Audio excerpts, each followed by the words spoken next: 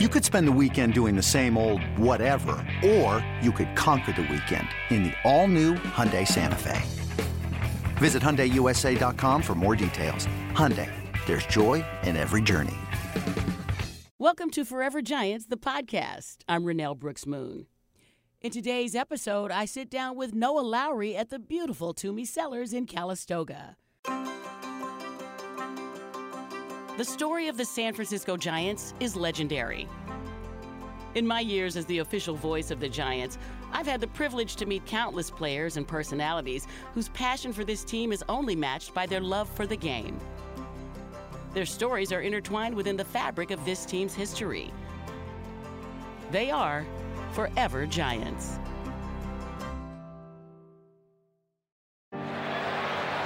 Got him. Good changeup. That has been a money pitch today. Wow. The story of Noah Lowry is one of facing down adversity time and time again.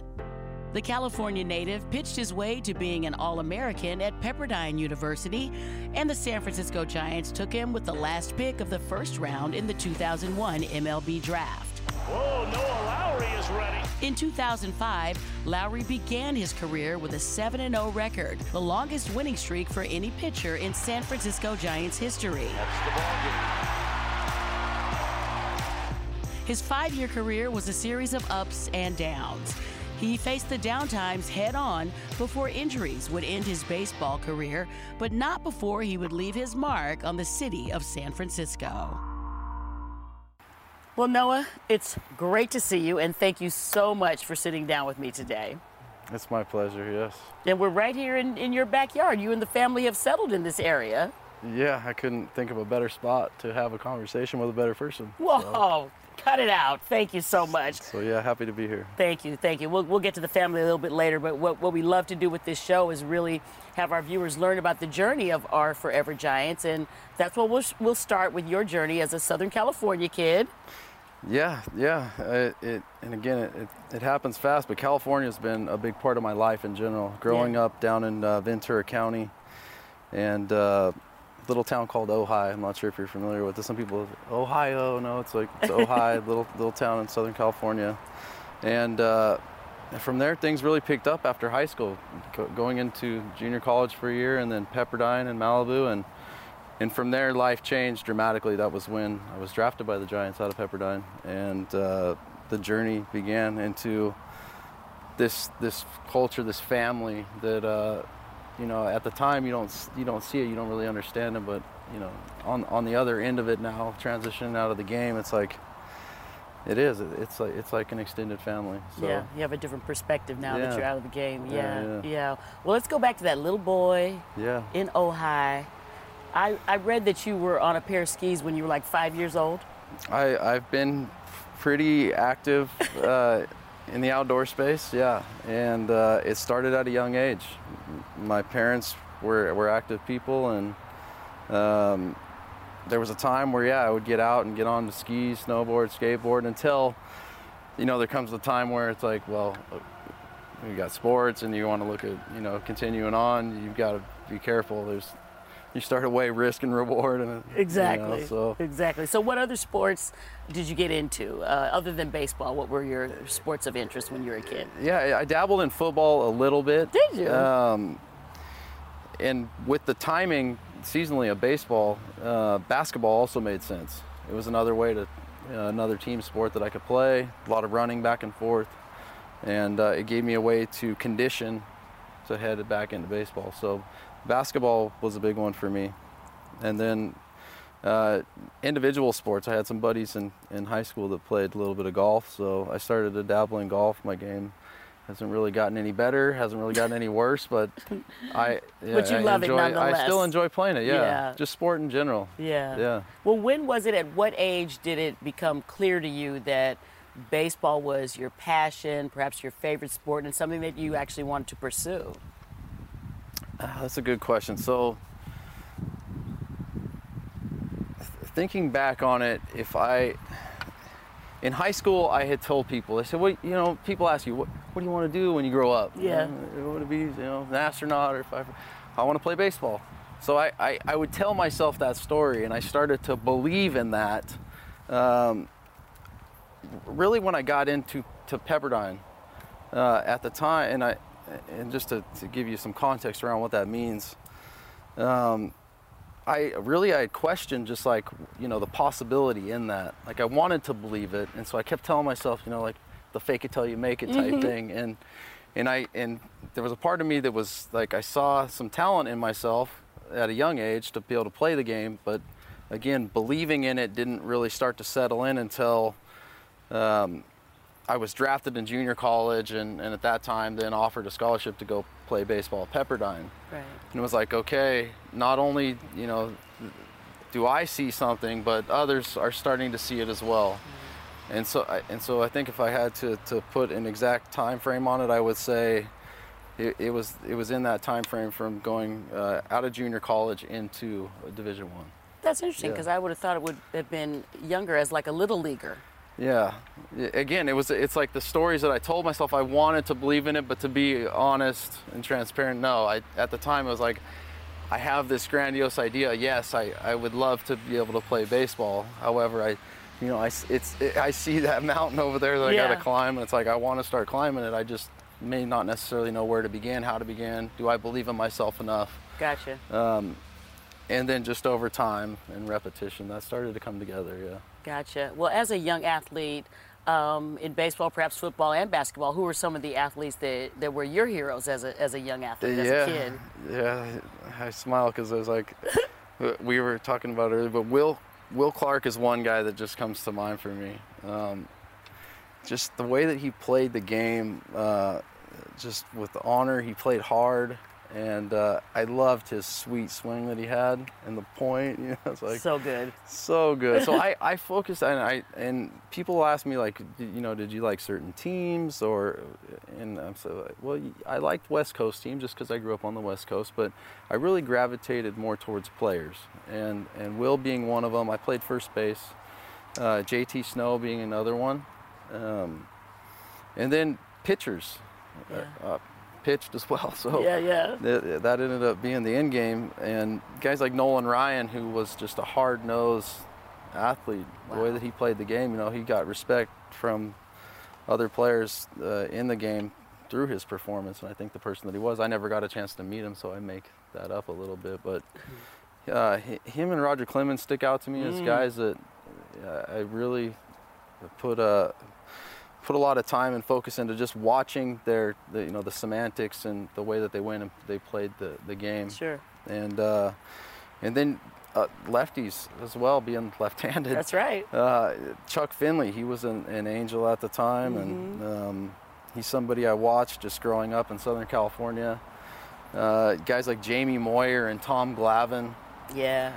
Yeah, and then going back in time, I started to watch the Major League Baseball put together. It was called the All Century Team. It was a DVD that they put together. Yeah, I watched that thing so many times, and there was players on there like Gibson and like Warren Spahn and Koufax, and that was really when I started to tie into the history of the game, and I started to appreciate, because I wasn't around to see some of these guys play, so it was like that's when I really started to focus on, like, again, more of the character traits of these athletes than necessarily getting a chance to meet them or play with them. Some of them I was fortunate enough to do so, but so you played a little first base. Long, yeah. No, it's okay. You played a little first base. Did you do that before you started pitching? And then you made the transition? I played multiple positions until there came a point where I had to decide. Okay. And being left-handed, it was like kind of limited, being lefty. It's like I always wanted to go play. I want to take a chance at shortstop, but it didn't necessarily make sense. But first base was a position that I could play, and when I wasn't pitching, I would go over there, and it limited my throwing, because if I was pitching, I didn't want to make too many additional throws. Yeah. And so all the way up, the Little League type days through high school, and Not into college, because at that point it's like it's time to make a decision Right. on where I want to focus. Right, you're pitching direction. in college. Yeah. But, So have yeah, you been high able to develop a relationship with Will Clark since you admired him so much as a youngster? You know what? That's one of the. I'm still such a huge fan of like. Listen, these guys. I get it. I know I'm the like, feeling. I'm the same way. I go into like fanboy. I'm like, okay, bring it together. Right. Yeah, JT too. I told him Really? like, Yeah. okay, I don't want to sound weird, dude, but I got all your baseball cards. Got a little man crush on you if I'm being real, Yeah, right? I know we're teammates, but yes, that is yeah. So yes, to answer your question directly, yes, Will Clark. I'm like every time I see him, I'm like, man. I know. I legend in feel my the same mind. way. I'm with you on that. It's weird that he knows my name. It's just weird, Yeah. right? And then you get a chance to meet some of these people and get to know who they are, and it's like, wow, a whole new level of appreciation Whole new because they're level. great people. Yeah. So Yeah. yes, that's been a big joy of mine. Well, tell me a bit about your family dynamic as you were growing up and getting into sports and kind of finding your way. And how did your family support you? And I know your dad had a huge impact on you growing up, and still does, obviously. Yeah, you know, my family was, looking back on it, thinking about it, I'm the oldest of one. I've got another brother and two sisters under us. And they were always there. They were always present, meaning like they took us to the games. They got us involved in sports. They provided us an opportunity and an avenue for us to blossom. And they didn't get in the way of that. Okay, my dad, he didn't coach us a lot. Mm-hmm. He was a high jumper, a track guy. He played a little basketball too, but again, the presence is one thing, and I'm sitting here and I'm just thinking through it. He opened up our thinking, the ability not to limit ourselves. You know, like there's something. It's in Philippians. It's biblical, so I'm not gonna get too far into that. But it was like a line that talks about like you can do all things. It talks about through Christ and so on. But it was if you take the first part of it, if you're not religious, whatever, all good. But like if you really believe in yourself enough and you're willing to, stick with it and fall down and get back up and persevere and continue to go, then there's the opportunities will open up. And that way of thinking started at a young age. And so for that, both him and my mom, I appreciate that side of who they were for us as kids. Yeah. And I know your dad had a really strong work ethic that I know you appreciate. And I read that he started working when he was 17 years old. Yeah. And he was a contractor, and he just worked. He was grinding. It's he's go yeah. Works hard. Attention to detail is a big part of what he does, and what I make up is part of what makes him great in what he does do. He's an artist in a sense that he does. He builds houses, and he's still doing it to this day. We're actually starting to have conversations about that transition and what's next in life for him, because he's coming to a point where he's going to be looking at the next phase in life. But he has always been a hard worker, yeah. And my mom the same. Mm-hmm. She worked hard and just in different ways. She wasn't building houses, but she started out working in a restaurant, waitressing, and then looked after us 4 crazy kids at times, which having kids myself now, it's like, hey, it's a whole new appreciation. Exactly, right? It's right? like, yeah. Mom, I took you for granted. Right? A few times. I see it now. Yes. Will you forgive me? Well, I was also reading that your dad had you and your brother every summer in the Southern California sun. You were basically working with him or for him. You guys had shovels in your hands in the heat of Southern California in your summertime. We started working at a young age, yeah. Yeah. We wanted to be. He was our dad, so it's like we wanted to be involved in what he did. Yeah. And in that, my brother got heavy into the trades. Myself, not as much. I'm like still the light bulb guy, but we gained an appreciation for just like what hard work was. And he he would give us little things to do at the jobs. I mean, it wasn't like we were young, so it was like, you know, come hang out and you get a chance to see what the work life is about. And the other side of it was like, you see what hard work looks like, and if this is something you want to do, great. I'll put time into teaching you whatever you want to know. And if this is not what you want to be doing, then that's cool too. Just understand that, you know, you may want to go out there and get an education and look at, you know, whatever it is you may want to get into, and sink, you know, that same work ethic into whatever it is you want to do. So you could apply all of that in your professional baseball career, I'm sure. Very much so, yeah. Yeah, even up to this day, yeah. My parents, they, again, at a young age, there was just a lot of different characteristics within them that, I took moving forward. A lot of life lessons. Yep, exactly. Yeah. Well, I want our viewers to know that the most interesting thing I discovered about your dad is that he was a fixture at Johnny Carson's house. Oh, yeah. Working on projects at the TV legend that is Johnny Carson. Yeah, that Did was you cool. understand what a big deal that was? At the time, no. No, of course not, right? Not really. It's like, okay, yeah, that's cool. I mean, he lives on the, you know, it's a cool spot, nice house. That's bananas. As you get older, it's like, yeah, and again, the attention to detail and just the person that he was, I think speaks to the fact that, you know, people who I make up, I didn't get to know the man, but I would think that, you know, he appreciates hard work and attention to detail himself, and that's probably part of what made him great. And so, we got a chance to go down there, hang out, and like we'd have furniture pieces in our house, and he'd be like, oh, you know, I don't want them. He'd just, if you want them, take them, type thing. So that is so cool. Unbelievably cool. Yeah. Okay, so let's move on to high school, because this is how I imagine you in high school, Noah Lowry. I imagine you as like a superstar athlete.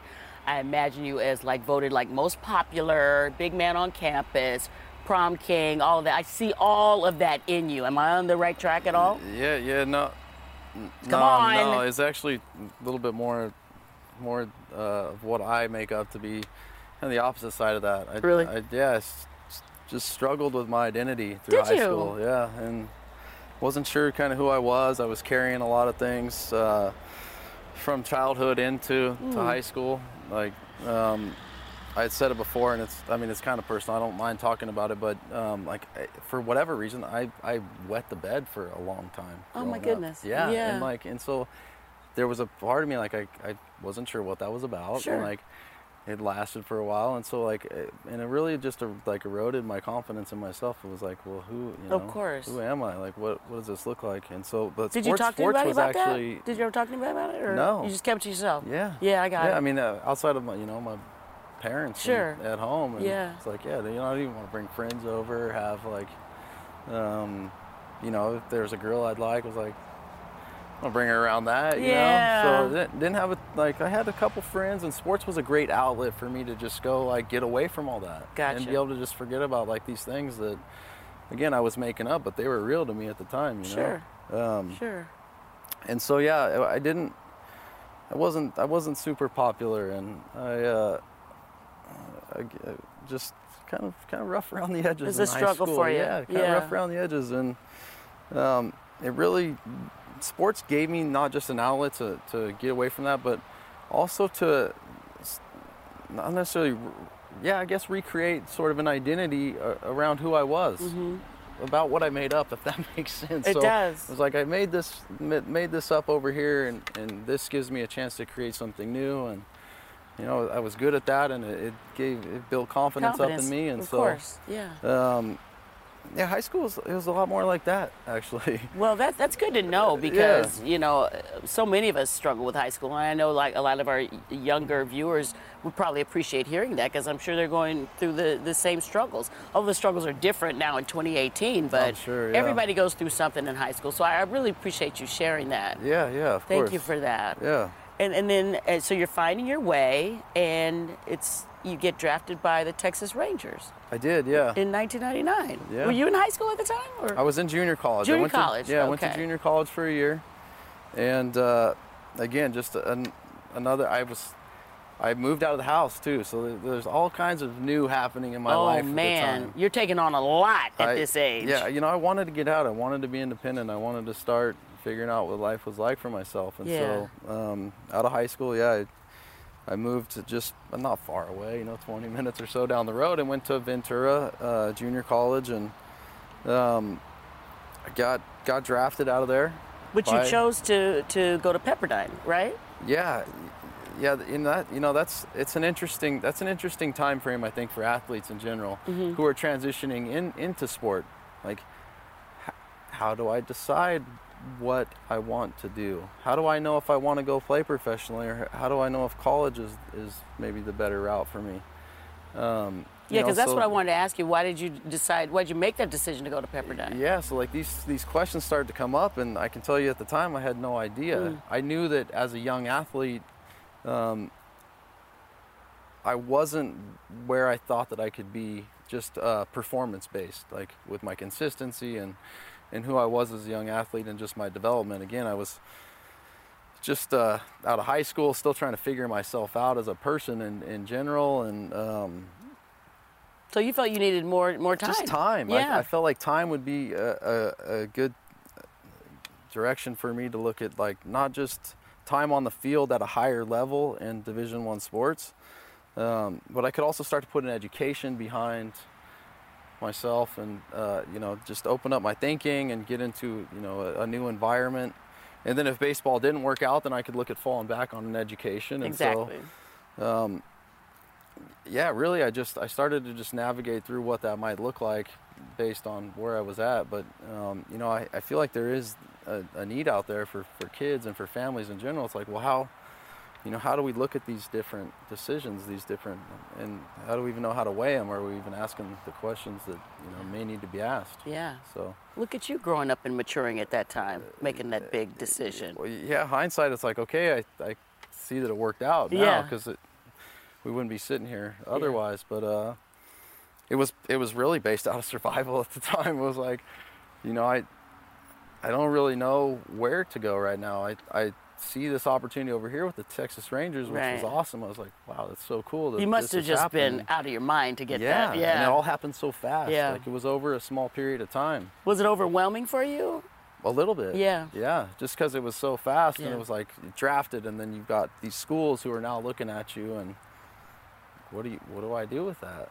A good problem to have, no doubt. Just like, well, what is the best decision? How do I even know what that might look like? And it worked out. Yeah. And that's really what the factors came down to for me. I was like, okay, well, at junior college, I can go back into junior college for another year if I wanted to.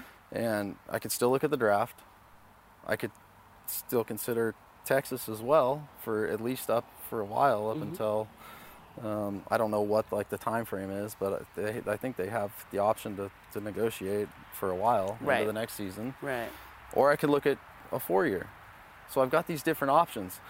And as a young athlete, I don't have many options available. So that seemed like the best fit for me. It gave me an opportunity to continue to play, put an education behind myself in the event that baseball didn't work out, and then I could just develop as a young athlete or a young human in general. Yeah. I had a lot of figuring out to do. Heck, I still do. But, we listen. So we were saying earlier, it's a journey. Yeah. It never stops. Yeah. Well, that was a good decision for you. And something else I did not know was that you and pitcher Dan Herron were at Pepperdine at the same time. Yeah.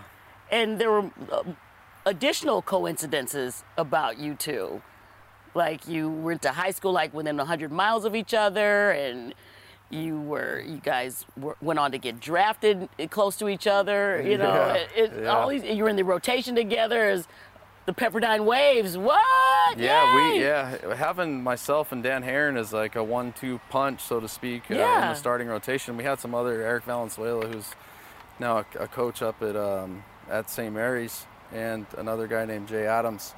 As our starting staff, we had some veteran leadership, and then we had 2 younger guys, myself and Dan. Yeah.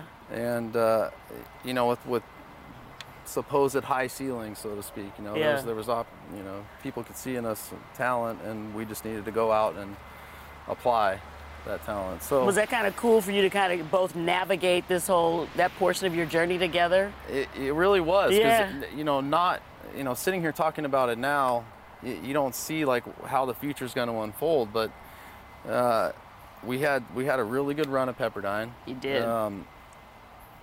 And in that, we both got drafted very close to one another, and thankfully I got drafted by the Giants, and my career took off that way. And him at the time he was drafted by St. Louis, but then he came back over to Oakland later on, and so it was like, calling him and talking to him just about like, hey, you know where you're gonna live yet? Is there anything I can help you with? And then, getting a chance to pitch against each other, and the Babe Ridge series and stuff like that. How crazy, right? So cool. That is like full circle. Yeah. From Pepperdine to the Babe Ridge series. Yeah. That is crazy. So we're playing against each other, but in the end, it's like we're baseball, we're athletes, we're all family here, and so. Yeah.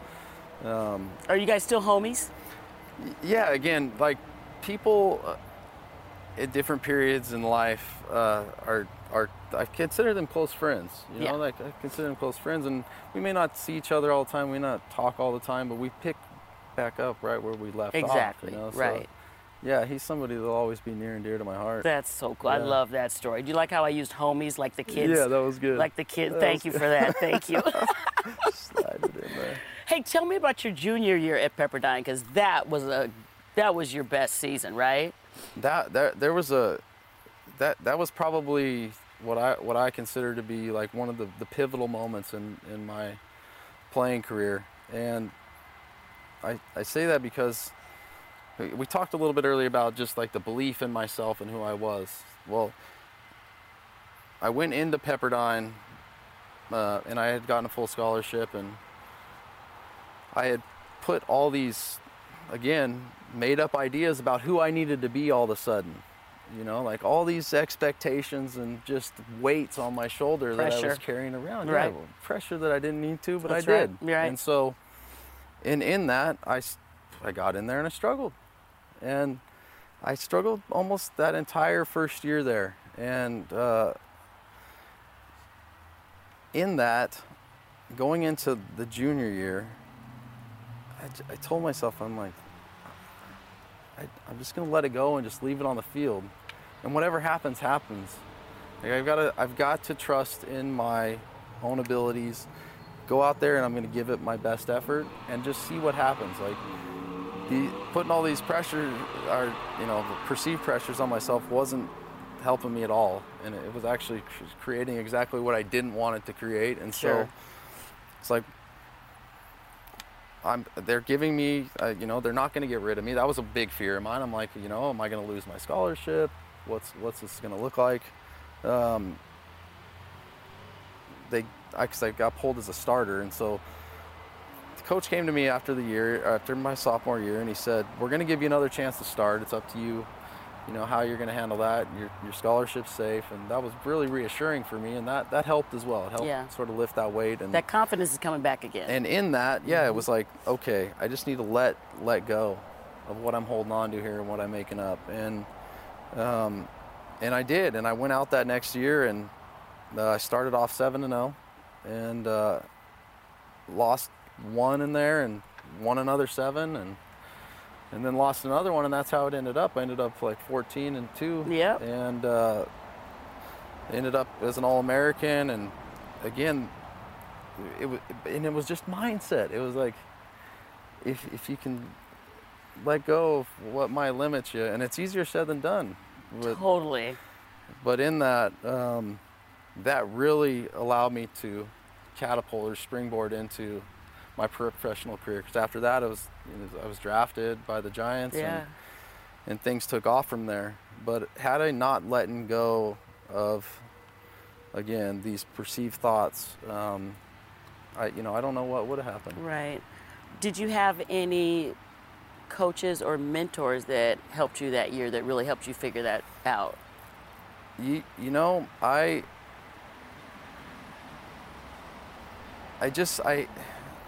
Nobody really, again, my parents were there as a support, like, hey, whatever you want to do. Because, again, during that sophomore year, it was like, do I even want to play? I'm beating myself up about, like, is this right for me?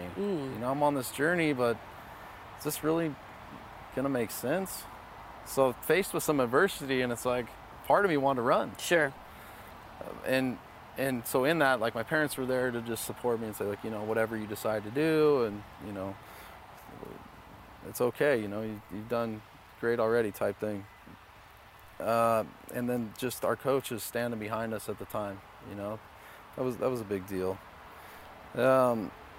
Mentor-wise, though, at the time, not really, yeah. So you just really did the work on yourself and figured it out pretty much for yourself. Yeah, you know, circumstance at the time was driving me. Gotcha. And, Yeah.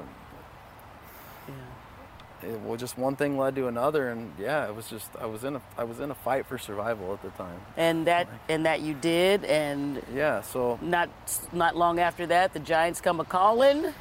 Yeah, and so Right? in that, yeah, just working through it and letting go of what I was making up. That after that 14-2 season, drafted by the Giants, Come on, Will how Clark, good the can history, the legacy, how much better can it get? the West Coast. And again, you don't realize it at the time, but it's like there's a lot of history to this team. There's a culture that's established on like winning, and they're going to go out and they're going to put a winning team on the field, and they're going to give you a chance and the fan base a chance to. We're going to be in it. Mm-hmm. And so I really appreciated that playing for the Giants, and going through my career with the Giants. It becomes like one big family. I mean, I've gotten to know you over time. Yeah. You know, there's people that have been there they've spent their whole careers there. Mm-hmm. And so, again, that the culture that they've created over there is like, that's special to me. Yeah. It's special. Yeah. But being drafted at the time, it's like, you don't necessarily see that. It's like, Right. So you get drafted, you get called up September 2003? Yeah. All right, About here you that. are now. Cup of coffee, yep. Here you are. You got your uni on, your big league uni, big league ballpark. What do you remember about that day? I remember my kneecaps shaking. It becomes like, it goes from being sort of surreal, is this really going to happen, to like, wow, here it is now, we're here, we're in it. Yeah. And What you'd been working so hard for. yeah, time sort of slows down at that point for a second. It Okay. was like, have you seen the movie The Matrix? Of course, yeah. Yes. Neo. You were in the Matrix. Bullets are flying by, everything's really slow, and he's just. And so time just really slowed down for a second, and again, I was just soaking up as much as I could. That Giants were, I think it was it 03 or 02? It was one of those years, but We just come off the World Series in 02. Yeah. So again, they were in the race, and so it was like a call up. You're going to get a chance to like maybe get some innings in and just get a look, and it was, everything that I thought it would be, and then some. Yeah.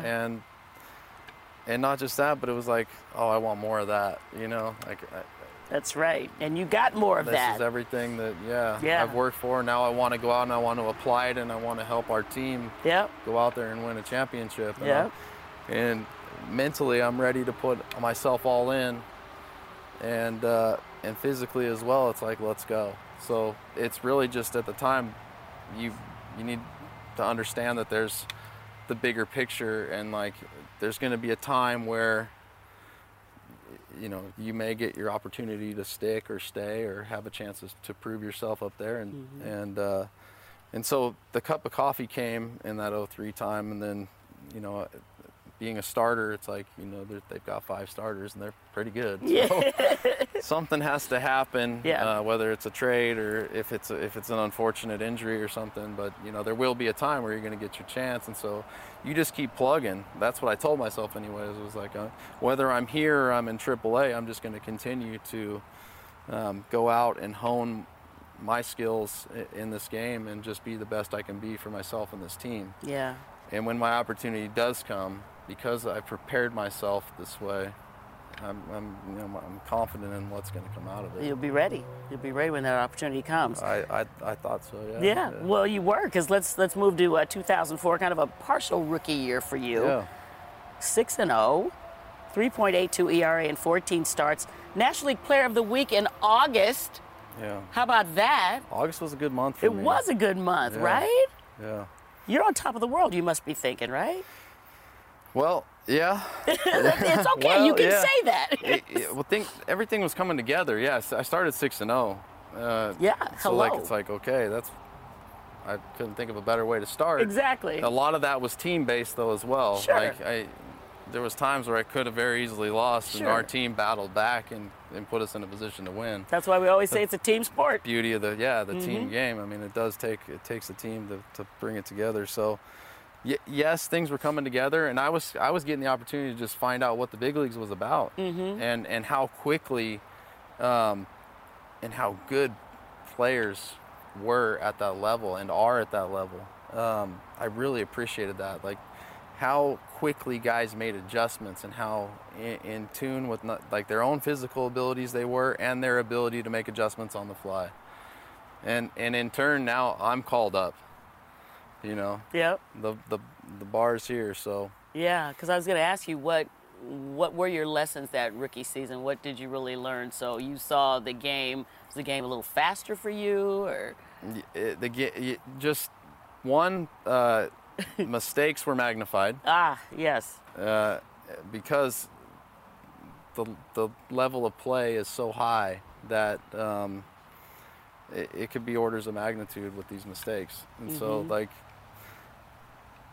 one, you're trying to limit those as best as you can. I mean, we're human, so we all make them. And then on the other end, like I'd mentioned, just how quickly guys will transition pitch to pitch or at bat to at bat in regards to the pitcher hitter sort of Yeah. duel that's going on there. Sure. Yeah. And you, at that time, I read that you said it's really 90% mental, the game of baseball is for you, right? Talk about that a little bit. Yeah, I believe so. I think, again, this is all just perceived, but I think that at that level, everybody has a physical ability to be there. Otherwise, they probably wouldn't necessarily be there. Exactly. And what I saw out of the guys that had played a long time, because when I came up, it was a veteran clubhouse. These were older guys. They were established guys, and a lot of them had a lot of success. Yeah. And what I saw in them was their ability mentally, like whether it was like a big game situation, a pressure situation. These guys rose up to the occasion, and they made adjustments and they prepared themselves, and they believed in who they were, and the attention to detail and the consistency that they had within themselves was like, it was here. It started with the mindset, and then it came out of the body after. But yeah. So you learned a lot from mentally. just kind of observing the veteran guys and watching how they approached Very much their so, jobs. Yeah. Talk about some of those guys, some of those extraordinary teammates you had, and the impact they had on you. I had played with some really good ones. Yeah. Right away, I played with Barry. So, Well. that's like watching him chase the record down, and just the incredible athlete that he was. It's like, it was just fun to watch. It was like, You had a front row seat. I'm a teammate, yes, but I'm a fan as well, because it's like I really appreciate what you do as an athlete, and especially when he was chasing the record down. It's like he wasn't getting a lot of pitches at the time. Yeah. Guys would walk him, and like maybe they pitched to him, and Rubber maybe they're trying chickens, to pitch. chicken dances all over the place. Yeah, maybe they're trying to pitch around him, but when he does get that pitch, he doesn't miss it. Oh my God. And it's like, wow, man. Yeah. Unbelievable, right? Unbelievable. Yeah. So like things like that stick out to me. There was pitchers as well who Matt Morris, he's a guy that he really had a big impact on who I was. He had some success in St. Louis, then we got him. And Zito was the same way a little bit. These guys, they knew what it took to go from good to great, in my opinion.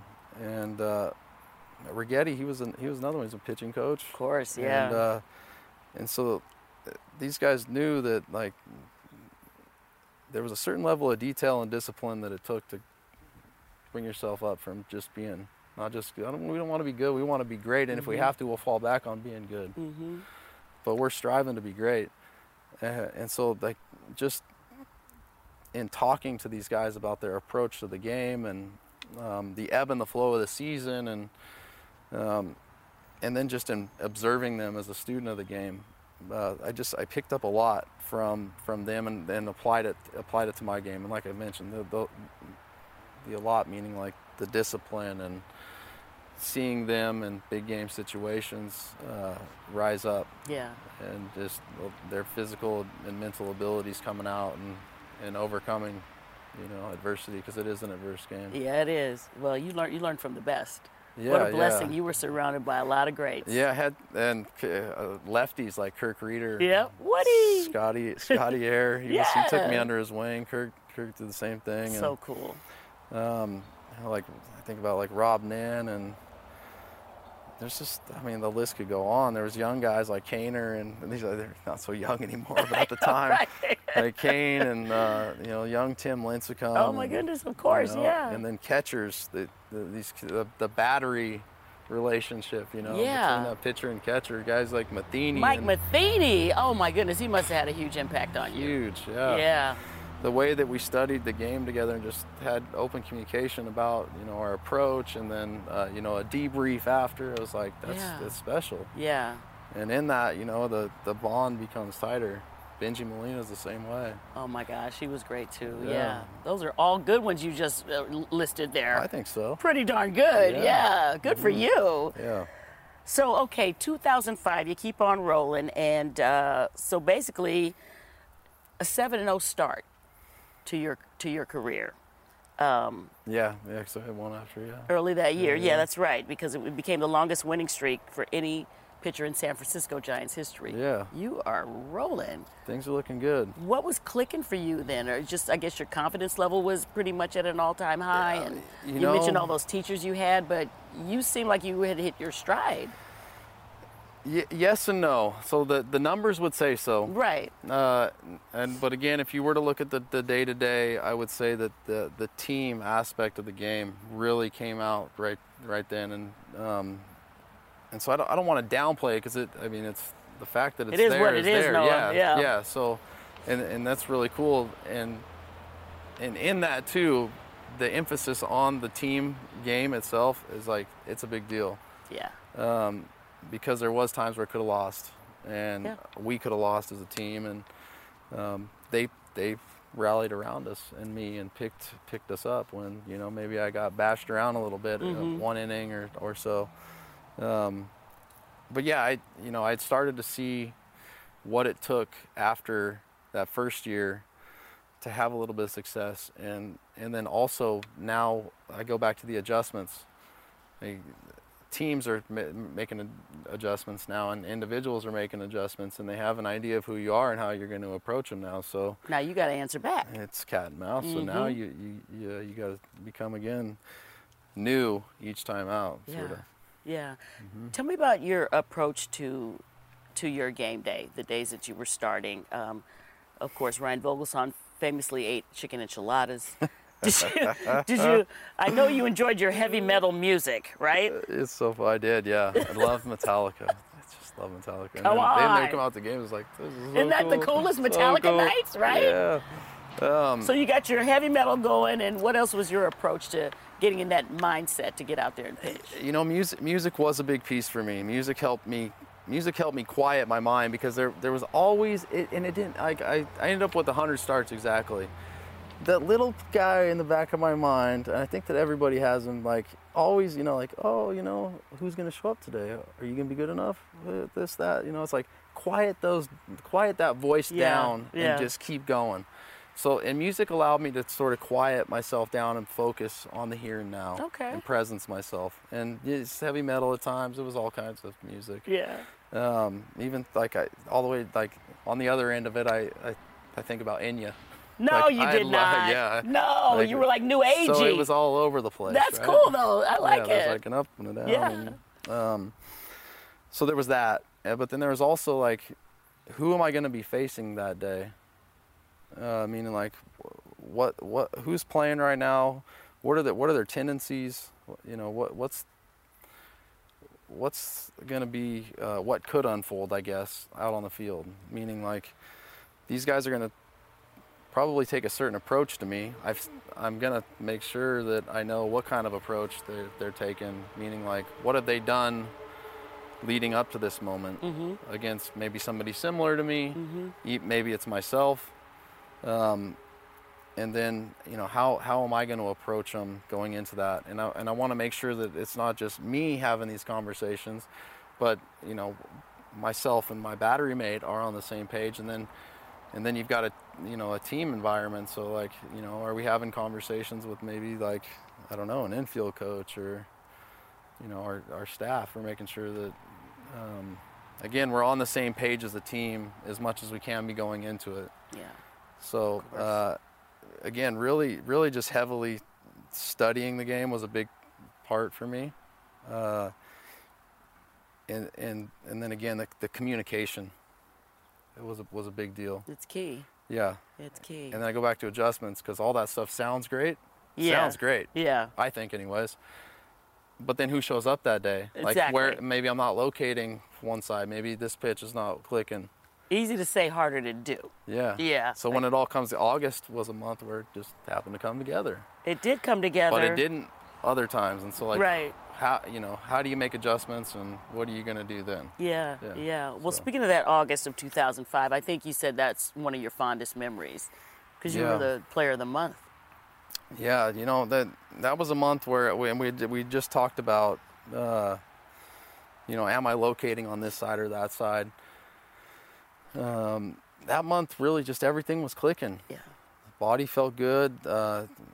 It was Matheny and I at the time. I was throwing to him more often than not, and it was just like we were just grooving together. Totally in sync. Yeah. Totally in hitting sync. spots and having quick innings and you know, again, the great defense. I think pitching and defense is the key to winning games. Yeah. It's solid defense behind us, timely hitting. It's like we're coming together because I can either do my part to open up opportunity for us to score some runs and get ahead, or I can go the other way, which happens at times, and then, you know, we pick each other up back and forth. But at the time, in that August, you were rolling. Things were really just clicking. Yeah, it was going, you know, 8-9 innings every time, and yeah. And we were winning. how much comfort did it give you knowing that you had those guys backing you up defensively? Did that kind of take a little pressure off, or? It's huge, just knowing that you have, because I pitched to contact. I wasn't a guy like, I had maybe a season in there where I had an okay amount of strikeouts, but I didn't get a lot of swings and misses. I didn't throw hard, so yeah. And I wanted them to hit the ball. And knowing that you have good defense behind you is key when it comes to that. Like, if I do hang a changeup, and I just think about Pedro Feliz, who at the time was playing third base, or Eduardo Alfonso. These guys they had such good hands over there, did. and it's like before I could turn my head to see how hard that ball was just hit at these guys, they're picking it up like it's no big deal and making the play. That's and so good. I had Omar Vizquel at shortstop. And how crazy! How awesome must that have been to play with him? I could go on and on about Omar. He was special. Highlight reel every game, right? Yeah, he was so special. good. And then Richie Aurelia too. Yep. He was over there. Yeah, so yeah. I just had some really good defense. Yeah, behind me, and it was going to apply. That you did. You did. Let's just, for the record, August 2005, National League Player of the Month. You went 5-0, 0.69 ERA. Noah Lowry. Yeah, things were rolling. Congratulations to you. That was a good one. Thank that you. was awesome. Yeah. All right, so now let's get to where it starts to get a little bit dicey. Yeah. Actually, we go on to some pretty big news. Right before the 2006 season, you get that big contract. Yeah. Tell me about that. Yeah, that was cool. Obviously, I mean, it's like, okay, they see something. They want, you know, they're willing to have a conversation about what could be longer term, and I'm all for it. And so the opportunity presented itself. I couldn't see myself anywhere else. I didn't even know how to, but I didn't want to either. Yeah. So it was like, yes, let's make this happen, and we did. And that's a piece of the game that, like, it has to be part of the focus because it is, you know, it's part of who we are as athletes, and it's part of the business. And so when we get this piece out of the way, then it's like, okay, that's cool, that's great. We've made a commitment to each other for an extended period of time. Now let's go out and put some work in. You know, well, not that we weren't going to do that anyways, but it's like, okay, now we don't. That conversation we can shelve. Now we can get to work. Now we go, yeah. Now we can get to work. Yeah, and so it was like, all right, I'm going to be a part of this team for at least this period of time. Well, maybe anyway. You know, there's trades and stuff in there, but it's like, okay, you know, this is where I'm going to be, and that feels good. It's like, we're bringing you into the family, dude. Yeah, that had to feel good. But also, I want to know, was it pressure for you? Because at that time, it was the second largest deal for a pitcher who only had one full season of service. It was 4 years, option for 5, over $9 million. So with that confidence and feeling like I am part of this family, they want me here, did you also feel pressure to live up to that big contract? You know, not at the time, no. That's good. The contracts, you know, they're really based on, because we can't base them on anything in the future because it hasn't happened, right? So really a contract is based on what your results have been, and not just yours, but maybe historically there's some, you know, references that you can point to, but it's like that's going to speak for itself after the fact, you know? That's a good way of looking at it. I never thought of it like that. Yeah. So it's like you get in the contract based on what's happened, because we can't base it on the future. And then, but let's go out and create something new now. Yeah. You know. So it was that. And you got a lovely bonus with that deal as well. Yeah. And I have to bring your dad back in here because I love this. You wanted to give that $1 million bonus check to your dad. Yeah, they worked so hard for us, and they supported us coming up, and I wanted to be able to give back to them the way that they gave to us. Just, you know, really, that was another thing you talked about earlier, the life lessons. My dad always put others before himself, and my mom did as well. And they didn't just do that with us. Like that was who they were as people, and still are. Yeah. And so I wanted to again give back to them. Yeah. And that's part of what drives me in the community as well. It's like, you know, what can we do with what we've been given? How can we help others? Be of service. Yeah. Yeah, you got that from your folks. Yeah, yeah. All right, so 2006, you're on top of the world. You're expecting to be a Giants pitcher for, you know, years to come now. But that season began. Bing, bang, boom. Yeah. Here we go, starting with a series of injuries that really, I can't imagine what that journey and what you were going through. So tell me what happened that first start of that year. It makes me grit my teeth just thinking about it. Oh, man. It feels so good coming in. And I'm sorry. No, it's part of who I am. It is. I don't like to say it, but I'm a glass house. I'm a glass house. Well, welcome to the club, right? It's like, man, you put all this time in, and like I feel for guys that watch injuries unfold. It's like, because I know the amount of time and effort that these guys put into preparing themselves to be ready to play at that level. And it was the same. I was feeling good, you know. Yeah. And we had a couple games on the road, and I was like our 3 guys, so I got the opening day start at home. Hello. Like, that was cool. Right? Feeling good, man, nuts, and then bing, bang, boom, I get this injury and the oblique. Yeah, and then it's like, all right, now what? Now we're gonna have to start to claw our way back, and it's frustrating. Yeah, it is, you know, and things are gonna come up, and eventually injuries took me out of the game. Right, but, which you could never have foreseen after that oblique Yeah, issue. You know, you just. Because again, we can't predict the future. It's like, okay, an occurrence happens. I know that I'm hard working. I'm gonna go put the work in, and I'm gonna do whatever it takes to prepare myself to get ready again. And mentally, it strengthened me, because it's like you're gonna be faced with something. You can go one of 2 ways. Exactly. Exactly. You can sink into despair, feeling sorry for yourself, or despair, right? That's a great word. And or we can call ourselves up to, you know, a new level of whatever it may be, or something new, because it's going to be new. And for that year, I struggled a little bit. I got back health-wise to get myself onto the field, just like reaching back to go throw, and the torque just wasn't the same, you know, just like there was time. I feel like I just needed like more time for my body to just continue to build the strength that I'd built up over time for so long. And again, I don't know how true that is, but that's what I made up about it, and I could see it just in the results. And so that year was tough. I mean, I struggled that year. That was the one year that I had a really difficult year. Yeah, and because then at the end of the season, was it the elbow? Or it wasn't that year. It was it was going. Yeah. Walk me after, through, because now there's like 3 more situations that you had to deal with in the next year or 2. Yeah, because coming into like again, I think just more time after that oblique, and you know, like it all starts to run together in my mind. I bet. And maybe it was like part of the same year. I couldn't. So I may be off there. It's okay. But it's okay. But coming into like another, you know, the following year, and then having again, there was a time, I don't remember what year it was, but I don't know how many wins, losses, so to speak. But then I ended up 13-13, and that was a big deal to just be able to come back from, you know, just getting banged around a little bit. Yeah. But then that year with the oblique, I think I finished with a losing record, and it just. It was a lot. I can see why it's like. Yeah, no, I'm like trying to like recount. They're going through then you had the elbow, then you had the forearm. Well, yeah, I had these different things occur towards the end of my days on the field as well.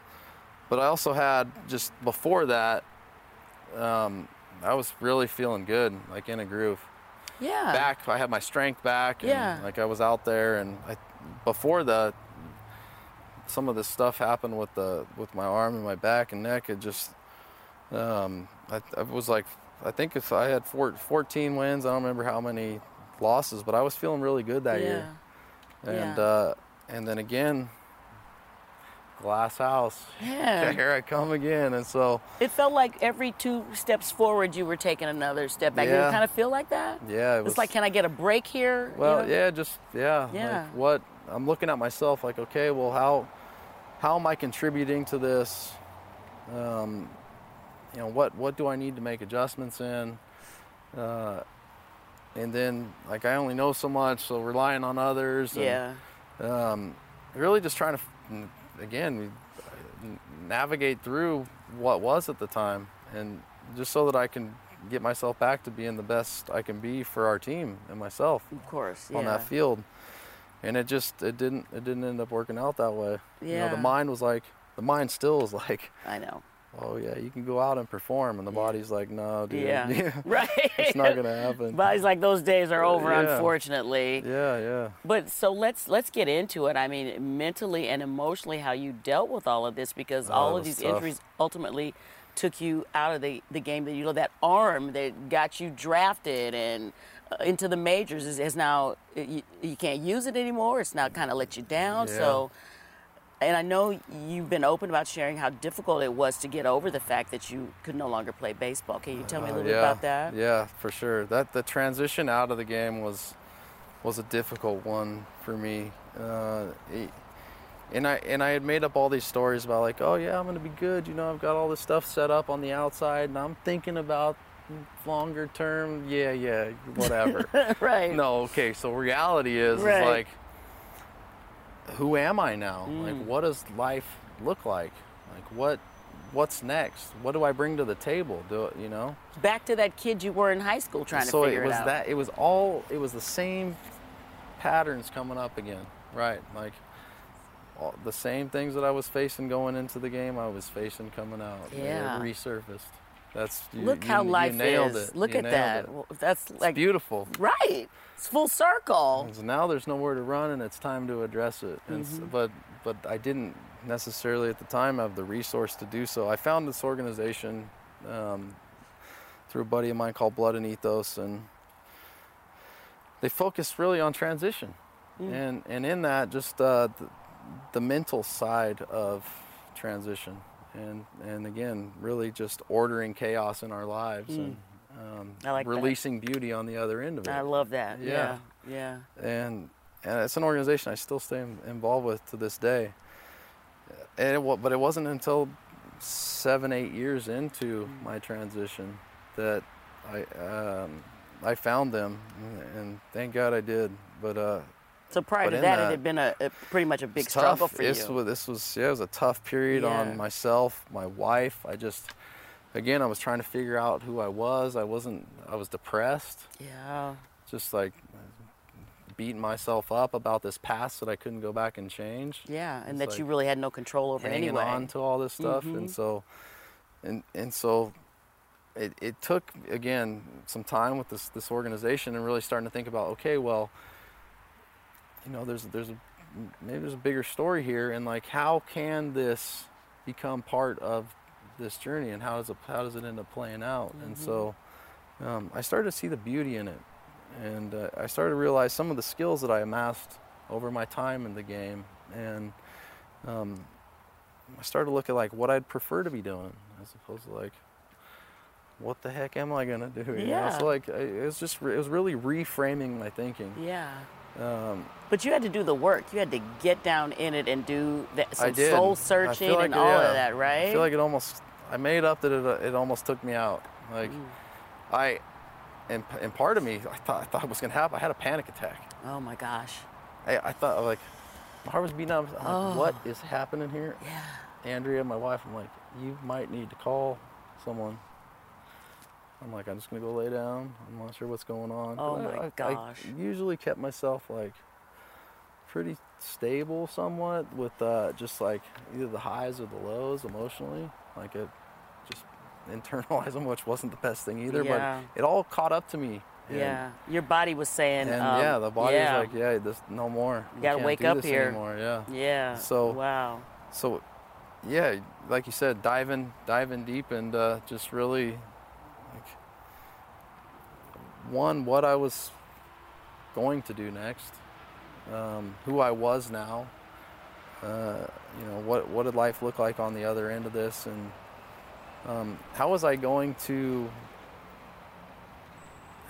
start to think through that, and how was I going to start to resource it in a way that I hadn't seen. They bring, his name's Dan Tacchini, and he puts this pie chart up, and it talks about like the things that we know and the things that we don't know, and how we move the things that we don't know into like what we know by, we could either study or we go through experience, right? And then the biggest piece of this thing is like the I don't know what I don't know, and those blind spots maybe, or just things that I have no idea about what I don't know. I had no clue where I was at in life, and like there's a lot of things that resource-wise I just didn't even consider thinking about. It was like the whole new way of thinking. I knew how to go out and prepare myself on the field, performance-based, and I knew how to engage a team, and I knew what it took to get myself ready there. But wow, this other side of life I don't know anything about. Right. I've made up a story about, right. Oh yeah, I'm gonna be fine. Yeah. It's all great. Yeah. But that's not the reality of it. No. And I don't know. I think that maybe it's that way for a lot of people in transition, but I don't know. No, it is. It is. Yeah. I'm sure a lot of people can relate to what you're saying. Change is hard, and it's challenging. Did you ever feel any bitterness about it, particularly early on, or did that ever get into your mind? Early on, yeah. Early on, sure. I wanted to, I wanted to, try to, again, just these stories that I was telling myself, I wanted to try to find out, I wanted to try to recreate the past that I couldn't go back and change. And so, I was not just depressed, but just like, I guess, bitterness would be a good word. Like I was hanging on to like what could I have done differently? Did we do everything that we could have done as a group? And we did. I had some really good people behind me that cared a lot about just me as a person, and it really just took me getting through that and knowing that, again, like we gave it our best effort, and sometimes, there's a bigger plan out there, and it may not necessarily be what I think it is. Yeah. So yeah. I'm looking at one, just like, oh wow, in that struggle, I wonder if there are other athletes that can go through. So who go through this transition, and maybe it's not the same story, obviously, but maybe they have their own. And so, like, what resources are in place for them, and like what can we look at helping them out with? That's great. Yeah, and, exactly. And then on the front end of that, we talked a little bit about the transition into the game, and what type of resources are in place for those families and those young athletes who are transitioning into sport, and as well transitioning out. And so, that's where I'm at today. That's sitting here now. It's a pretty good place to be. Having those, pretty good place. It's exciting. To be. Yeah, it's exciting. And there's one person in particular that really cared about you, that was your soldier through it all, and that is your lovely wife, Andrea. Oh yes, she has been. She's been just a foundation, that I put her through a lot in that transition, and she stood by my side and supported me. That she did. And it provided.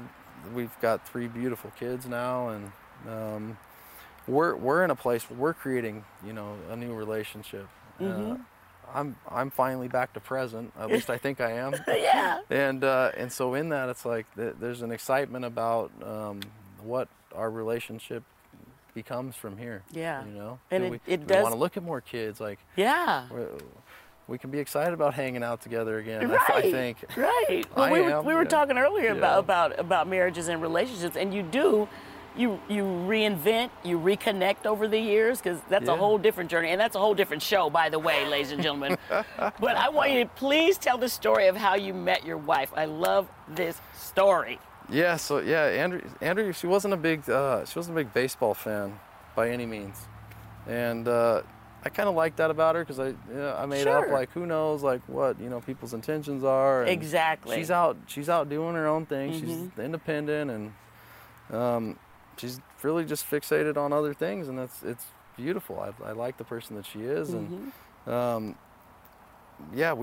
got banged around at a game, and we got a chance to really get to know each other quickly at this restaurant, after I was going to go just try to forget about the game, go have a dinner and maybe a drink or two, and turn the page on this terrible game that I had. You got rocked. Washington Nationals, by the way. It was the Nationals, Not to bring it up, Noah, it was the Nationals. You got rocked, and normally you would maybe go out with your teammates and kind of rehash and go over it, but you said that day you needed to be alone. Yeah, I just wanted to take a little bit of time. I was going to go have this meal and turn the page. I was like, let's just put it behind us. So, and there she was. Yeah, with a friend of hers, and so we met, and we hung out a little bit, and that was really when social media was becoming we were it was MySpace back then. Oh my goodness. Everybody's got Tom as their friend, but we started to connect over social after that. Okay. Because it was like boom, boom, we met each other, and if she was here, I don't want to put words in her mouth, but she said it a few times. She's like, I didn't really know if I liked you that much. I had a lot going on at the time, right? I was I had just gotten banged around. That's right. I'm kind of all over the place, and but in that we got a chance to again connect. So there was one beautiful part about this social media aspect that allowed us to stay in touch and find times where we could meet up again after that, but it was because I got banged around a little bit and got a chance to go meet her. So thank you, Washington Nationals. Started, Thank you, Nationals, for bringing at our team's expense. Yes, that's right. And in the Nationals, yes, this woman, this beautiful woman, became a huge part of my life, and now our life together. With those 3 beautiful kids, ages now, 2 girls and a baby boy. Yes, 2 girls, Averly and Annie Aniston is their name. We call her Annie. They're 7 and 5, and then Axel. We had just before these crazy fires erupted up here. He's almost a year. Bless his little heart. But he's awesome. You do live up here. We do need to talk about that, because you all had to get out of your house within a matter of minutes when the fires hit last year. Oh, it was scary time. I cannot imagine. And you had that little baby boy. Oh, we had just had Axel. Not just, because it happened a few weeks after, but looking back on it, it's like it felt like we'd just gotten home from the hospital, and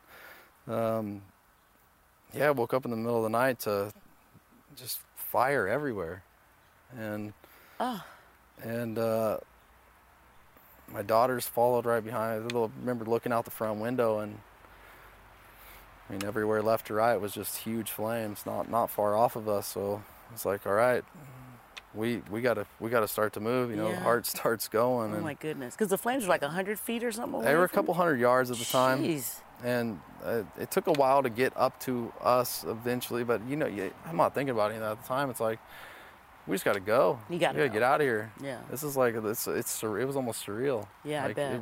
Everything was covered in fire. So I just remember waking Andrea up and like, we got to get moving. And the kids, they were already, Averly and Aniston were already up. They saw it and they were panicked. Oh my goodness. You know? So, you know, what do you take? Well, I can't get my kids back and I can't get my relationships back, and that's most important to me. Yeah. Priorities they become very apparent very quick. Very quick in that situation. All this other stuff, you know, yeah, it has some sentimental value, but I only get one Annie and Averly and Andrea and Maxwell, and I want to get them to safety, and then so we got the car loaded and made sure that our neighbors, you know, as I'm going out there, I saw my neighbor and he's telling me, you know, I've talked to everybody on the street and it's good, just get your stuff and, you know, get out of here. And I remember just putting a few things in the car, and as I was doing, it's like I could hear, like it kept me up for a while. Like I could just hear like blood curdling screams up into that, and like people yelling back and forth like they couldn't get to each other. Oh my gosh. They didn't sleep for a while after that. I would imagine not. And it hasn't been that long ago. I mean, it probably still comes back to you from time to time. Yeah, just thinking about it. Yeah, it's like a lot of emotion. And then trying to keep the kids, you know, they must have been traumatized, and you know, how do you that was tough. Them? Yeah. That was tough. Yeah. One thing that I've seen in tragedy in this event is that our community has really bonded together, and resources been put into place. Like there's people that they can go talk to. We have conversations around it because Aniston, especially, she was at a place where you could just tell she was struggling with it. She was waking up like thinking everything around her was like melting type thing, you know. And so it was like, okay, well, let's talk a little bit about just like the reality of what was and what is, and you know, yes, things can happen in life, but you know, will this necessarily be something that happens again? Well, maybe, but the chances are not. Not great. So you know, it gives us a chance to connect over new conversation, but the community as a whole and humanity in general really steps up and comes together in times of need, and that's really beautiful to see, I think. Yeah. I mean, that just like, it warms my heart after going through all that, and like our first responders and even community members, like they're putting their lives on the line. Yeah. Like that. Those are the real heroes. Yeah. No doubt. Yeah. No doubt about it. Yeah. It's like I just think about, you know, like one, of course, our safety, and then like the safety of our community. How many lives were saved because of the sacrifices that and the bravery these people made for us. That's right. It's heroic. Yeah. How are you guys doing now? How are the kids doing? Yeah. You know, we're doing good. Good. We're doing good. Thank you for asking. We just moved out of the area that we were in for a little bit of time and into a new area temporarily here until we figure out what we're going to do. But it's brought our family closer together. In the midst of it all, we ended up getting a dog. Oh. We got Rosie now, so I've got somebody else outside of the A names that that's right. is living with us, and well, that's happiness. Annie's a dog lover. She loves animals in general. She really just gravitates towards them. And it's not like a, oh, I love you. It's like a, I love you. So we found a dog that's like really good with kind of like a tougher love, I'll call it. Right. And she's just like, it lit her world up, and like they're super tight. And that's the best. And like dogs are therapeutic. That's gonna help her through. So good, through getting through this tragedy and everything. That's awesome. Yeah. It was like that. That is so cool. So life is good after baseball. Yeah, everything. Yeah. What else are you doing up here? I know you're involved with the Junior Giants, by the way, which is so cool in Santa Rosa. The Junior Giants are a huge part of my life, and the why behind that is that program and what it stands for, the life lessons that it provides kids, the opportunity that it provides them, and again, like confidence, integrity, leadership, teamwork, that applies everywhere. Like I apply that in my day-to-day life. Everywhere, yeah. And then, like reading and anti-bullying and health, it's like, it's so well put together, and the fact that, the Giants community stands behind it, and these kids are able to play for free. Yeah. And these are kids in primarily underserved communities, which is huge, too. They would never otherwise have that opportunity. Yeah, it's a great program. Again, I really believe wholeheartedly in it. I try to serve, here locally, and then wherever I can with it, because again, I see the impact that it has. Yeah. And it's a special one. Noah, I can't thank you enough. What a great conversation. It has been such a pleasure. Thank you so much. Thank you for having me, Renell. I really appreciate it. The time is always enjoyed here. So thank you. It's so good to see you, and it's been a pleasure getting to know you over these years. So thanks to Toomey Cellars for having us out here at their beautiful estate here. Yes. We should cheers. What a beautiful location it is. To you and your beautiful family, and continued blessings to you, young man. Salud. Cheers. And go Giants. Go Giants. It's blazing hot outside. You get in your car to turn on the AC to get cold air pumping, but it blows hot air out. This issue is commonly caused by low refrigerant due to leaks in the AC system. You want an easy, all-in-one solution that will restore the cold air in no time. AC Pro Recharge Kits make restoring cold air easy for even those with zero DIY experience in less than 10 minutes. Save time and money versus going to a shop by picking up an AC Pro Recharge Kit today. Be a pro with AC Pro.